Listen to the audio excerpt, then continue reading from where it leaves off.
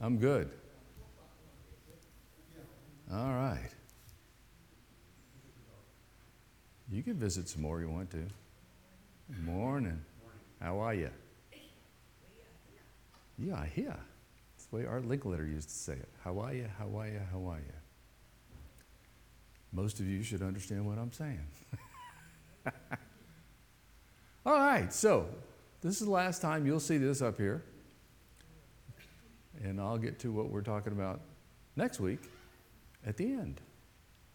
So I'll hold on. So, come a long ways on this one. It's a study that really looked at Christ's life, and I think it took 3 years. So, oops, helps if you turn it on. So, it's final appearances, at least the ones that we have recorded.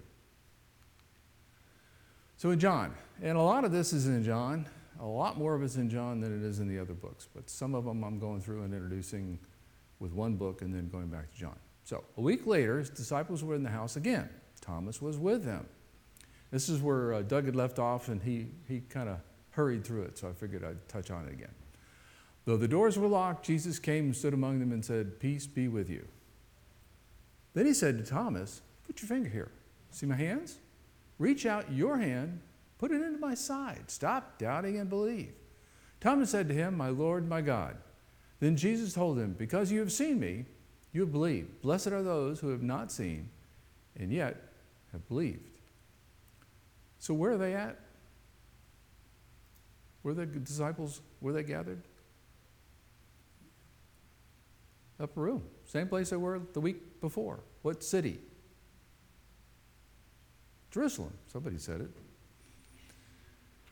So why has Jesus come to him again? To make him believe. Because Thomas was a doubting Thomas. He didn't believe in anything. Thomas wasn't there last time. He came for Thomas. He came for the other disciples, but he came for Thomas. So what proof did Thomas need? That's what he said. Well, that was what he said. But what did he really need?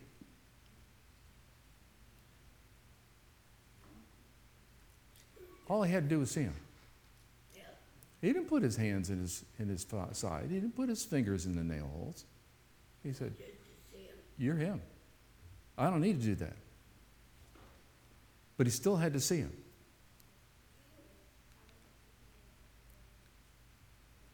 What is it that we have to have that Thomas lacked?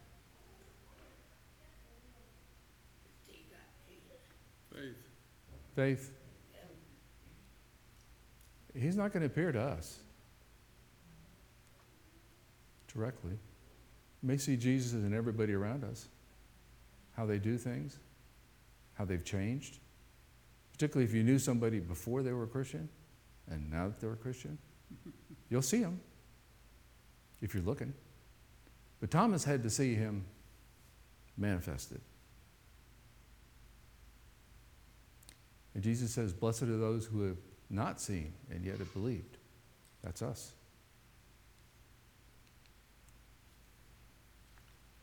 It's amazing to me how we have this book that is like no other book.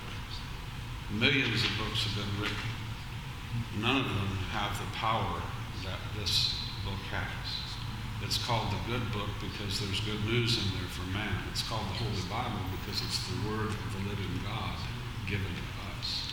I think sometimes people look at it like a normal book. You read a story. It could be a story about, somebody that's having problems, or a detective novel, or whatever. Those are stories.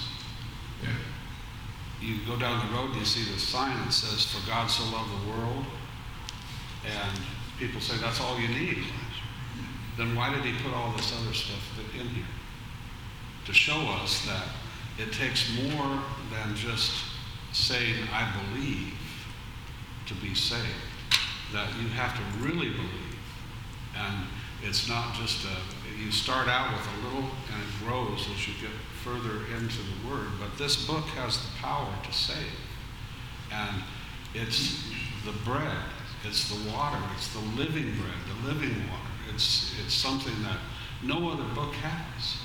And I think sometimes we treat it like it's just a story. And we're here assembled, but God is with us, he says. That when we study his word, he's right here.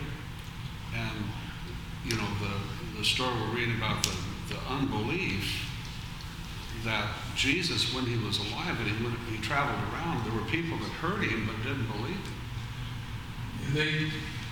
They just were having trouble making that leap, so to speak. And that's the one that we have to make. And your comment, you said, people say, well, God so loved. Some people get a perspective to say, God's here to serve me. No, we're here to serve him.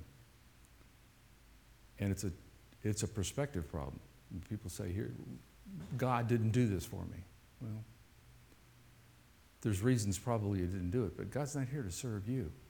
You're here to serve him, if you have the heart of a servant. So part of its perspective of the world to say, let's take a piece of it and say this is what it says. I'm impressed by the fact that it's a book that's been around for, well, somewhere close to 2,000 years. It's still being read.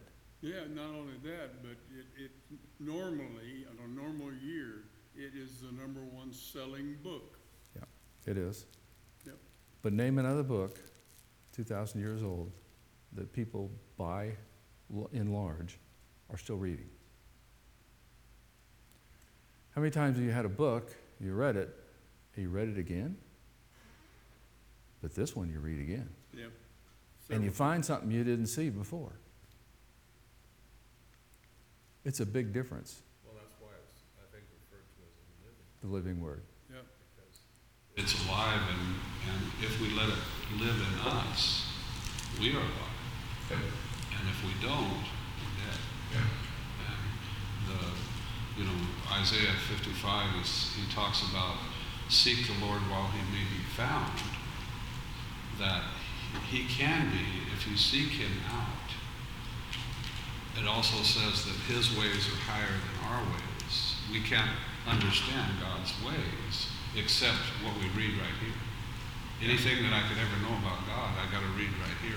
It's not, he doesn't, talk directly to us like he did at one time. Yeah. Except through this book. Sorry. And each other's, I think there's an inspiration going on where we can help each other understand more about it. Absolutely. And that's part of the reason for coming together is to Absolutely. learn and grow in him. Okay, so I'm going to get through this morning, hopefully. No, don't shut up. Don't you do that. Don't shut up. Okay, so in Galilee. People learn when you speak. Then, which is what I just said. Then the 11 disciples went to Galilee, to the mountain where Jesus had told them to go. And this is out of Matthew, so there's a point behind this, but I'll get to it. When they saw him, they worshipped him, but some doubted. Then Jesus came to them and said, all authority in heaven and earth has been given to me. So where did they go when they left Jerusalem, and why? Went to Galilee because he told them to. Yeah, that's a softball question. Why do you think some still doubted? Who do you think still doubted?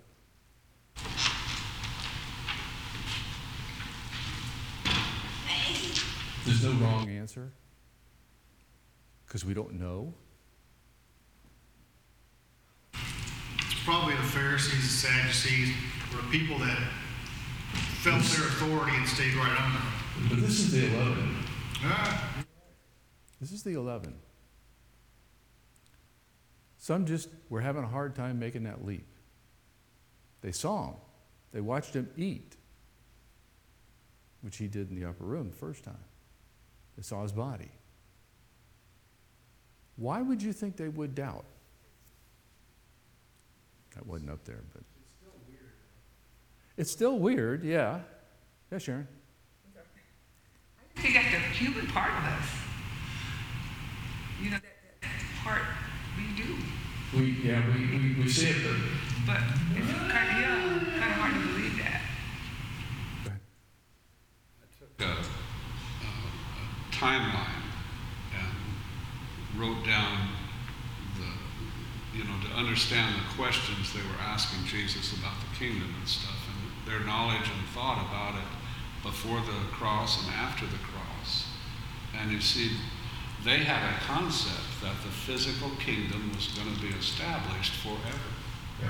And that was so entrenched into the Hebrew mind that they saw the Messiah as a king over the super king. Yeah, over the kingdom of Israel again. It's exactly what I was thinking. Is in their minds to say, how is he going to be our physical king?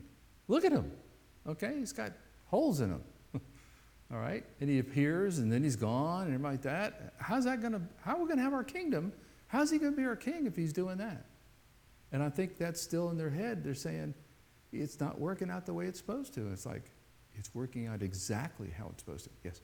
Well, that's why all of the books practically that you read in the New Testament, the problem that the Hebrews were having, which were the descendants of, or the Jewish people were having, was that concept of this is not a physical kingdom and a physical thing that Jesus came to do. It was a spiritual kingdom that he was going to set up, and that runs through many of the books, like Hebrews, for example. Talks about all these old sacrifices that they did were not pleasing to God. That wasn't Jesus' purpose to redo those sacrifices. Right. Sorry. And you're going to have a good segue when you're talking about kingdom, because that's what we study next. Therefore, go and make disciples of all nations, baptizing them in the name of the Father and of the Son and the Holy Spirit, and teach them to obey everything I have commanded you. And surely I am with you always to the very end of the age. So, what insight do we get from Matthew's account?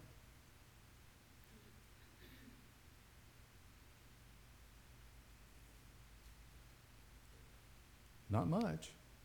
Little. But that's it. Next thing is he ascends. What point in time does Matthew seem to jump to?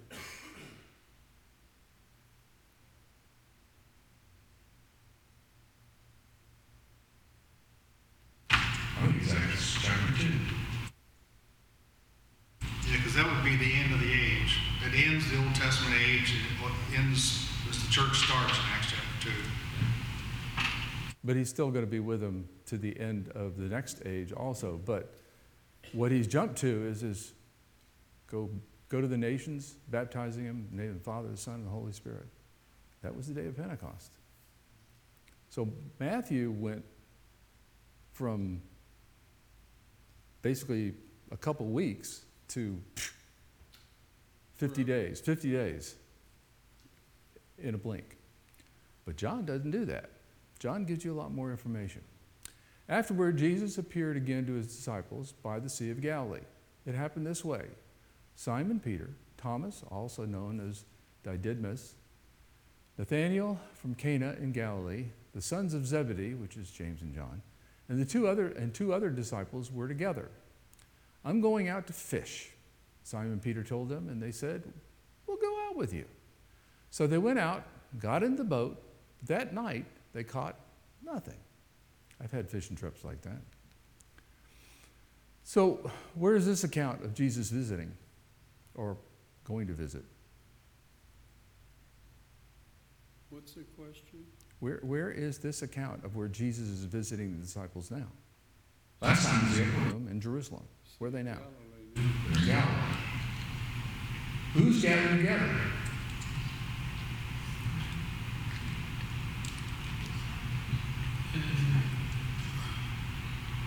It's not all.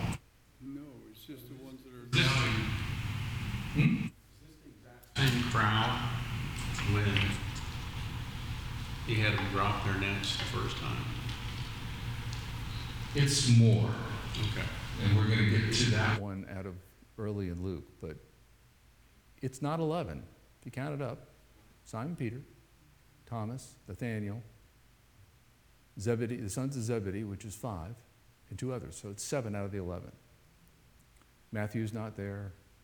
Bartholomew's not there. Well, we don't know who the other 2 are, but there's only 7 of the 11.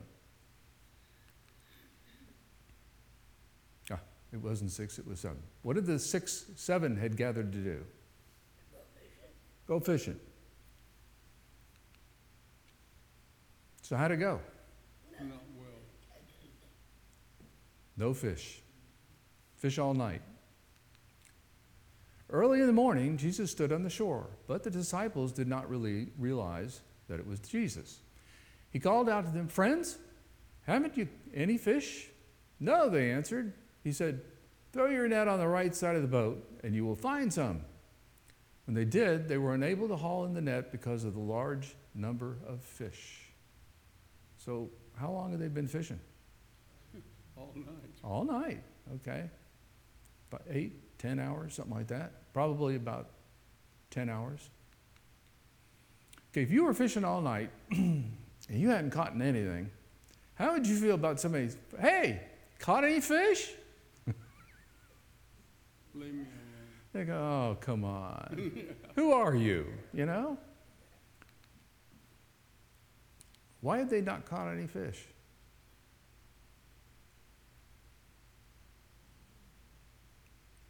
Because there was a lesson to be learned. There was a lesson to be learned.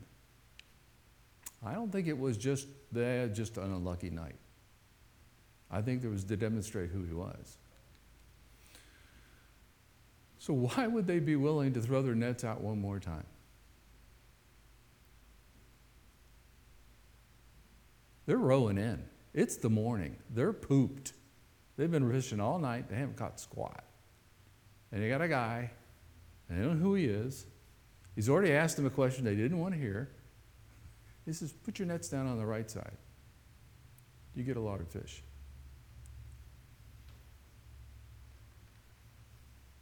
Would you be willing to? So I say, "Hey, well, we're here. Throw it out, you know?" Most fishermen just don't like to give up. That's true. That's true. That's where you get fish stories from. Yep. Then the disciple whom Jesus loved said to Peter, "It is the Lord." As soon as Simon Peter heard him said, "It is the Lord," he wrapped his outer garment around him, for he had taken it off, and jumped into the water. The other disciples followed in the boat, towing the net full of fish. They were not far from shore, about 100 yards, which, by the way, is fairly far if you jump in the water. When they landed, they saw a fire of burning coals there with fish on it and some bread. So who's the disciple Jesus loved? John. Softball question. Who was the first to believe it was Jesus who was speaking to them? Softball question. John. John was the one who recognized it first. Out of the 7, he was. So what was Peter's response to John's declaration?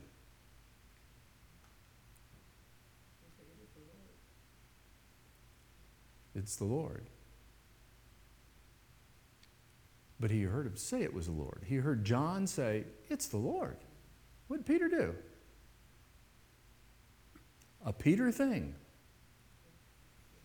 Put a garment around him, which means he got wetter, he was heavier, and he just started walking towards him. At this time, he didn't stay on top of the water, I don't believe. He sunk. So he's swimming. However they swim, he was swimming. So how far were they from the Peter? When Peter got in the water, how far were they away from the shore? You said 100 yards. Football field. That ain't close. It is no wonder he couldn't tell who it was that was on the shore. If you're a football field away from somebody, you may not be able to know who it is. So what did the other disciples do? Brought the boat and the fish. They're dragging his net behind him. Who fixed the meal? Jesus. Yeah. And there's a reason there's fish and bread. This is the one you talked about. One day, Jesus was standing by the lake of Gennesaret. The people were crowding around him and listening to the word of God.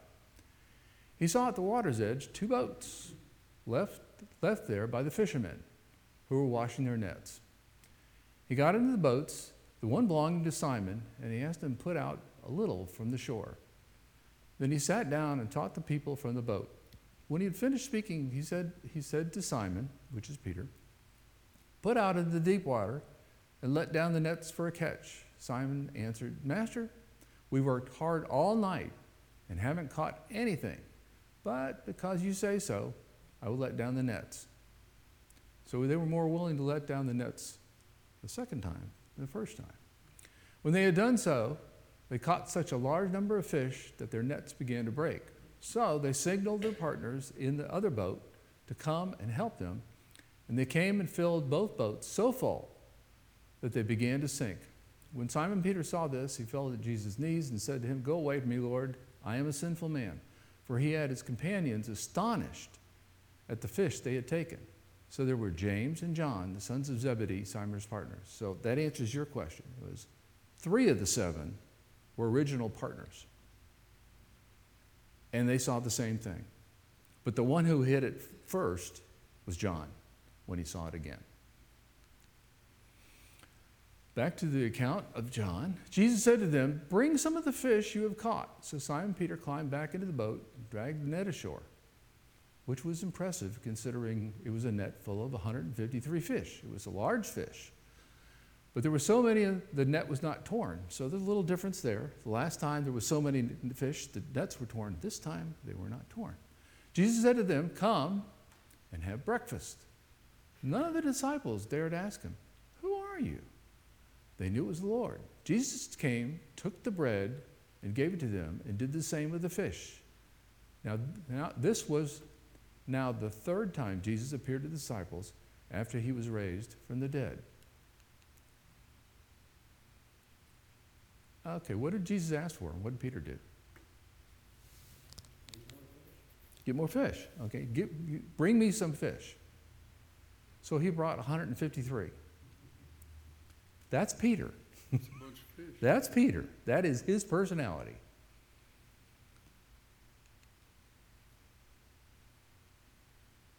So what did John seem to be surprised with as far as the catch? What impressed him? Remember, John was there the first time, and he's here this time. But something impressed John that he wrote it in here. What was it?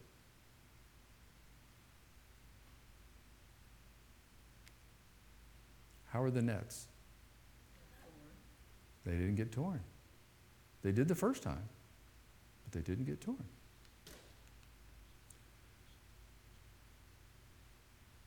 Okay, they dared not do something. Why?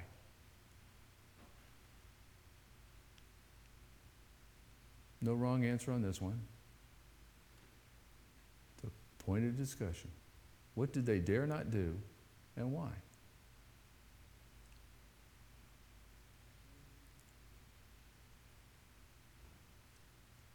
They dared not look at him and say, "You are Jesus, aren't you? You are Lord, right?" Why?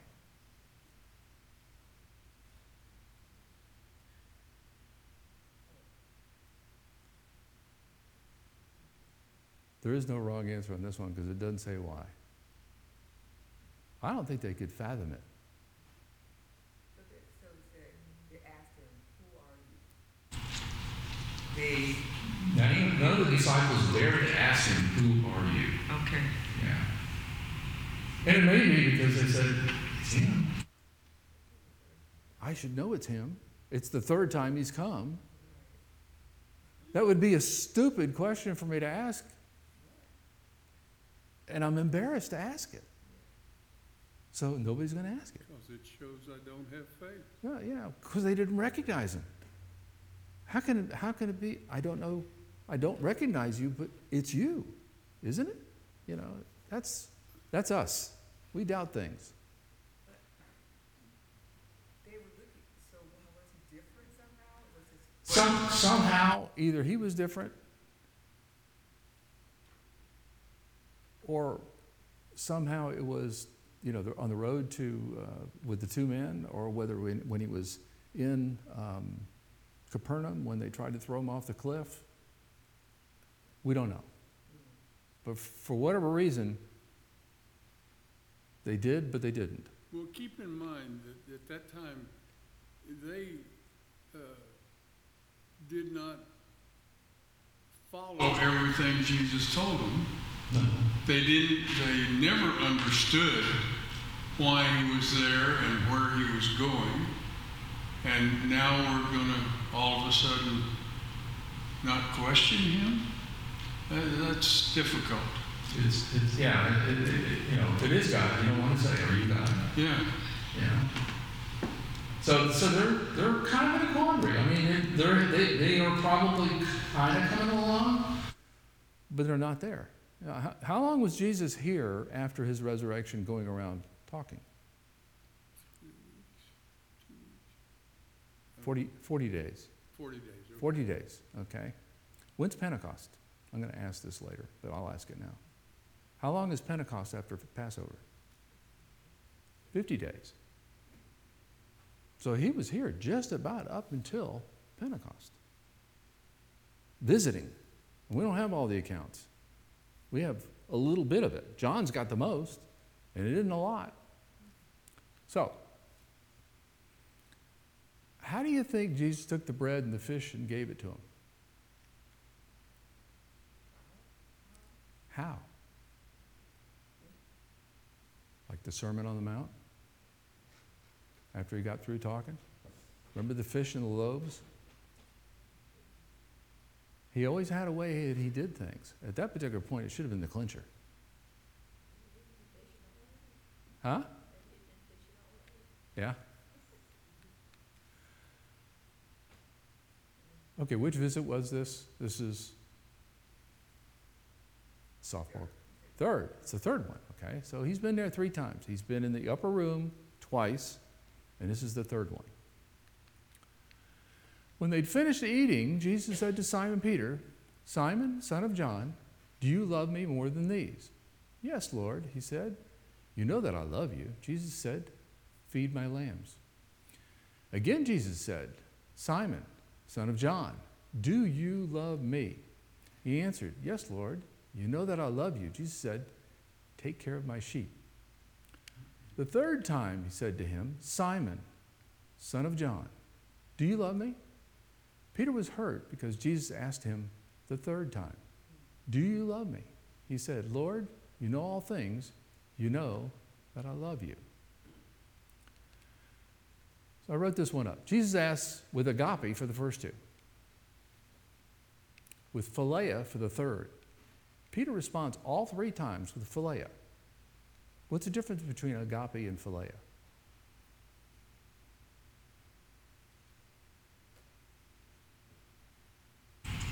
Agape is kind of a general love for all. Philea is brother, family. Family, brother. Close is phileo. It's philea here, but phileo. What's the difference in how Jesus asked and why does he choose a different word? The third time. He uses philea only the third time. He uses agape the first 2.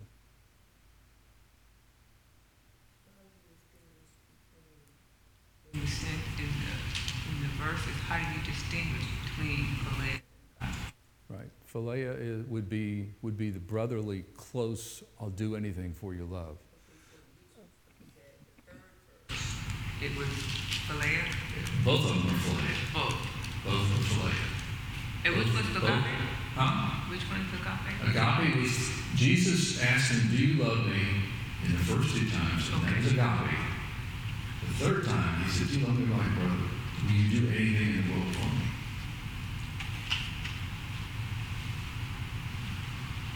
Brought it home. Said, "You're going to have to do things." He knew he was going to have to do things that were going to be tough. May tie into the second one.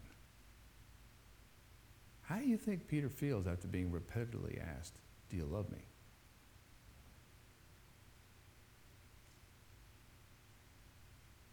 He wasn't real happy. Peter was hurt, Yeah. okay? Don't you know it? Last question. He clearly says that the third time. You know everything. Yeah. You know that I love you. He's asking Peter 3 times, strike a familiar chord. The three denials. 3 denials. It's almost like it's a His reinstatement of Peter. It is his reinstatement. The whole point for him coming for this visit was for Peter. To reinstate him, to bring him back. And he was coming back, but it was, I think there's a tie. He denied him 3 times. Christ asked him, do you love me? 3 times. I think he was really trying to get Peter's attention.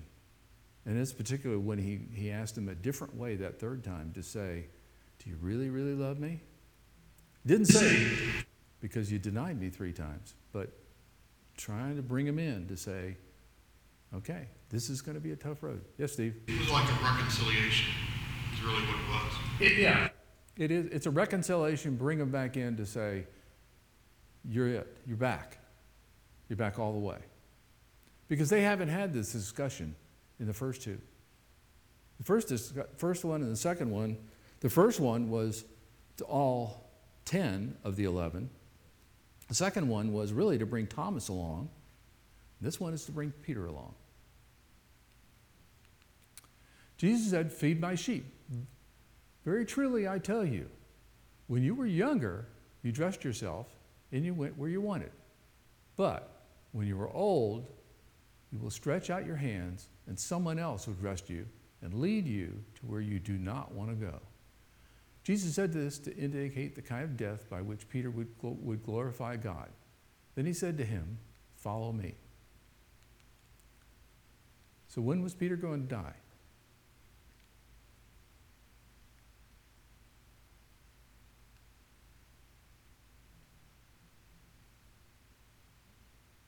When he's older.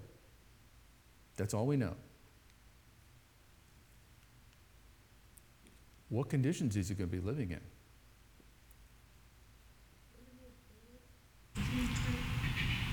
It looks like he's in prison. It looks like he's been blinded. He needs help to do anything. He's being taken somewhere he didn't want to go. Don't know what it is. Could be somewhere to be crucified. Could be somewhere to be burned alive. We don't know. But he will be old. Older than he is right now. Yeah. I think church history says that they killed his wife in front of him before they crucified him. Yeah, there's history that says he got him. I think Peter was the one that says that he was crucified upside down and all kinds of things like that. That may be where he was being led, that it refers to here. But how will Peter's death glorify God?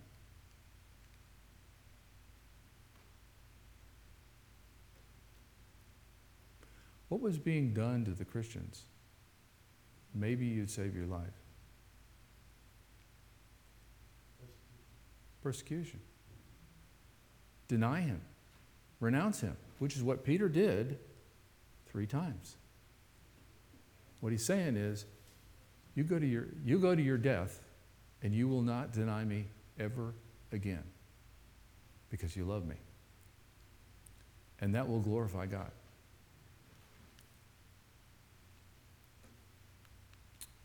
Peter turned and saw that the disciple whom Jesus loved was following them.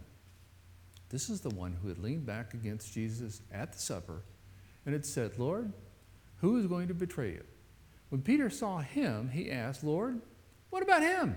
Jesus answered, if I want him to remain alive until I return, what is that to you? You must follow me. Kind of like kids. So why'd Peter ask, how's John going to die?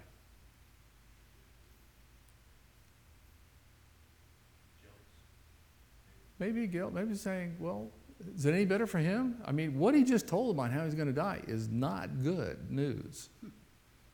And he noticed John was following, so he said, what about him? How's he going to die? Maybe curiosity. Is he going to, you know, sometimes misery loves company. Is he going to be just as miserable in his death that I am? How did Jesus answer his question?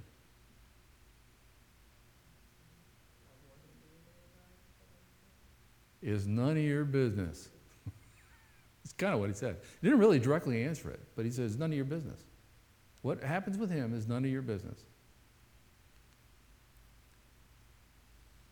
So, what might someone infer from Jesus' answer as far as John's death?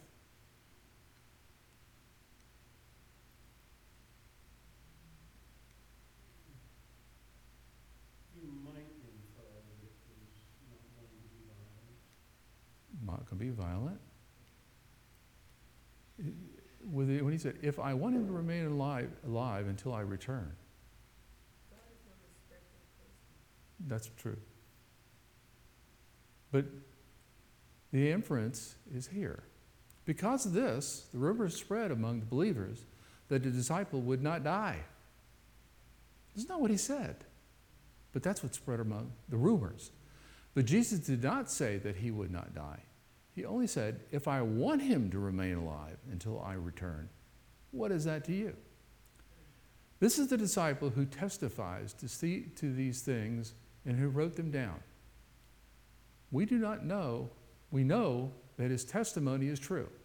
Jesus did many other things as well. If every one of them were not written down, I suppose that even the whole world would not have room for the books that would be written. So remember, this is John writing it. And John heard these rumors. And John addressed it here to say, that's not what he said. He said, if I wanted to. Now, how did John die?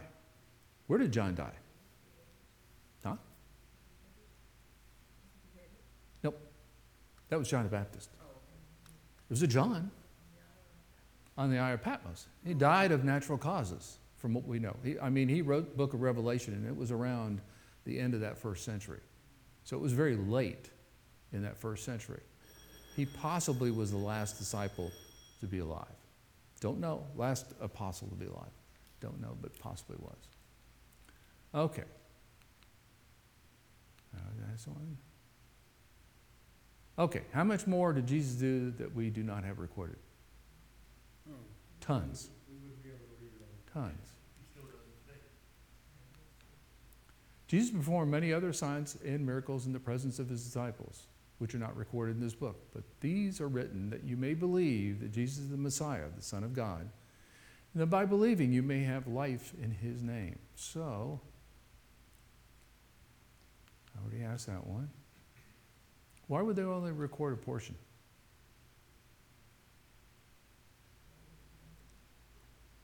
Couldn't hear you, Wanda. Maybe all that we can handle. Maybe it is it's sufficient. Do you need to see everything to believe? Well, yeah, they did. Yeah, and then still didn't believe. His ascension. Buzz through this one. When he had led them out of the vicinity of Bethany, he lifted up his hands and blessed them. While he was blessing them, he left them and was taken up to heaven. Then they worshiped him and returned to Jerusalem with great joy, and they stayed continually at the temple praising God. So this is the end of Luke. Where are they now? Where's Bethany? Judea. They're now in and around Jerusalem. What was the last thing Jesus did before ascending? He blessed them. So what did the disciples do just after Jesus ascended? According to Luke? Yeah. No, Luke wrote the same book of Luke and Acts, from what we understand. So in Acts, he talks about the former book he wrote, which would have been the book of Luke, or the Gospel of Luke. And going down into to until the day he was taken up to heaven, giving instructions through the Holy Spirit to the apostles chosen. After suffering, he presented himself to them and gave many convincing proofs. So he kind of gives a summary here. I'm going a little quicker because I'm running out of time. On one occasion, he was eating with them. He gave them this command: do not leave Jerusalem, but wait for the gift my Father promised, which you have heard me speak. For John baptized with water, but in a few days you will be baptized with the Holy Spirit. So tell him to stay there. He's in Bethany. He's telling him to stay there in a few days. Is it a few days? He stayed here for 40 days. Pentecost starts at 50. So in 10 days, they don't know what's coming, but it's coming in 10 days. What is it that Jesus promised a gift? When did he speak about it?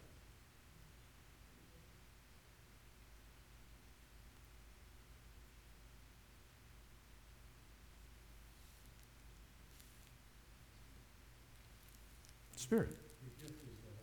The Holy Spirit, yeah. And when he was saying, going to Jerusalem the last time, remember he had a long discussion with them. He said, I'm leaving you, but I'm going to send the Comforter. And he's going to show you all things you need to know. A lot of discussion he had with them about the Spirit. Okay.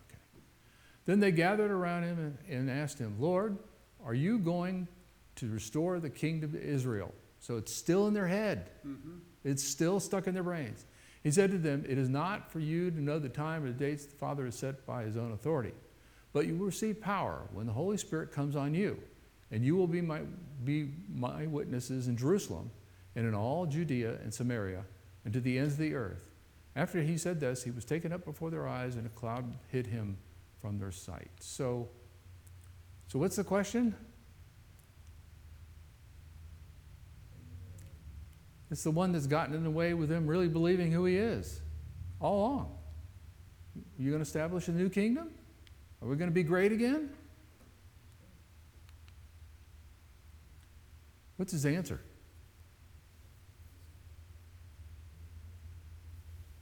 It's not that. They didn't answer. He didn't even answer it. How many times has he told them that's not what it's about?